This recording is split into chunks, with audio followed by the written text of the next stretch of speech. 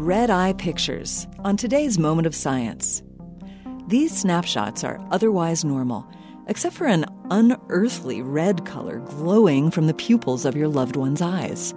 Are Grandma and Uncle Felix possessed, or is there some other explanation for this red eye phenomenon?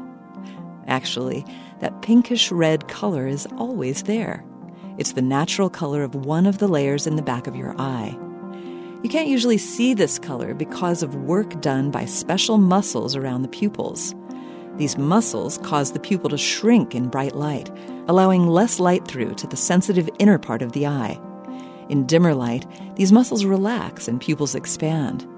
You can see this in action by standing in front of a mirror in a dim room. Turn on a bright light, and you'll be surprised how quickly your pupils shrink in response. Because Grandma's pupils are so good at only letting a certain amount of light into her eyes, it's almost always too dark in there to see the pinkish-red inner eye. However, a camera flash in an otherwise dim room is much too quick for anyone's pupils to react to. Light from the flash pours to the back of the eye before the pupils can dim it, and the camera lens, pointed directly into the eyes as well, picks up the red color. Cameras offering red eye reduction give off one or several pre-flashes before the actual flash. These pre-flashes give Grandma's pupils a chance to shrink before the picture is taken.